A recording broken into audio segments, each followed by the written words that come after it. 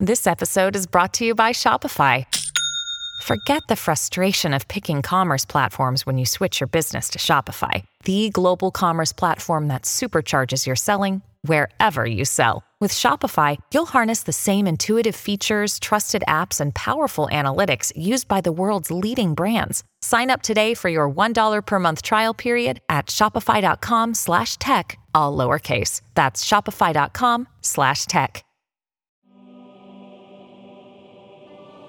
Hey, welcome to the Politics by Faith Morning Motivation. This week we're talking about 1 Timothy 3, where Paul talks about all the qualifications to be an overseer in the church. And one of those qualifications really stood out, and that is he must manage his household well. And it stands out because no one's ever asked me that. I've never asked anyone that. I've never heard anyone ask anyone that. Are you managing your household well? Right? That's a funny thing. So what does that mean? Katy Perry was on Gwyneth Paltrow's podcast.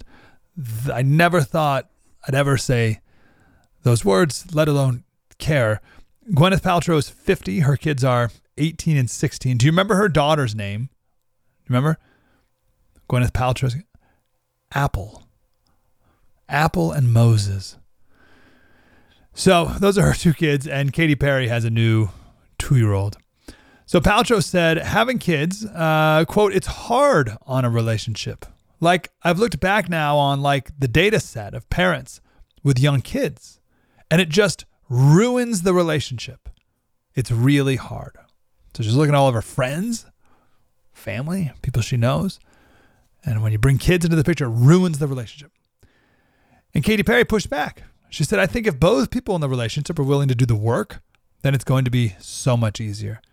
And she went on to say, being a mom is the best decision I've ever made in my entire life. So good for her. What Paltrow was peddling is what I like to call celebrating ugliness. And I'm grateful for Katy Perry for not taking it. Celebrating ugliness is when you lift up, it's more than even laugh at, it's when you lift up bad behavior and celebrate it. So you're like, oh, look what a mess my life is. Look how messy my house is. Aren't I wonderful? Look how poorly behaved my kids are. Look, he's 2 years old and he's swearing. 2 years old and he's swearing. Oh, it's so funny. No. Don't celebrate ugliness. Don't celebrate the fact that kids can ruin your relationship. You can let a relationship be ruined, no doubt, for sure. But the kids don't ruin a relationship. It's on you. And it's nothing to laugh about. People celebrate ugliness because there is a part of the household. Right? We're talking about managing the household well. So there's a part of the household that's not going well, and they know it. And instead of fixing it, which is hard, they just lift it up as either funny or a virtue in and of itself. So it's good to have whatever this bad thing is. Part of this is a counter reaction to the perfectness of Instagram. So Instagram for a while, parents would only show absolute perfect moments. And people, of course, can't live up to those moments because it's not even real. So instead of trying, people would show their worst moments.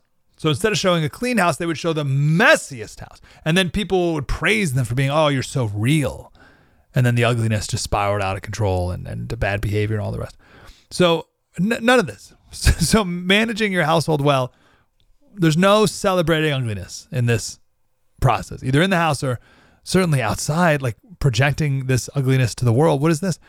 One of my favorite verses, always, whatever's true, whatever's noble, whatever's right, whatever's pure, whatever's lovely, what is admirable, if anything's excellent or praiseworthy, think about such things. So let's go over these again. True. So when you're posting something, or never forget posting, when you're thinking about something, is it true, noble, right, pure, lovely, admirable, excellent, praiseworthy? Love that. And then Matthew 5:16, let your light shine before others so that they may see your good works and give glory to your Father who's in heaven. Do that. No more celebrating ugliness. Don't be like Gwyneth Paltrow. Coming up on tomorrow's Morning Motivation, do you come from a yelling family? What is the No Spin News all about? You know that this is a fact-based analysis news program. You know that. We avoid speculation. We don't do conspiracies here. We don't do party politics here. We're not nonpartisan. That's wrong. Not that. Okay, we are advocates for a stronger America and a more just society. We don't believe in communism. We don't believe in socialism. We don't believe in nihilism. We don't believe in the progressive woke culture. We think it is un-American. We don't support that. So you should know what we are, and it would then crystallize what we do.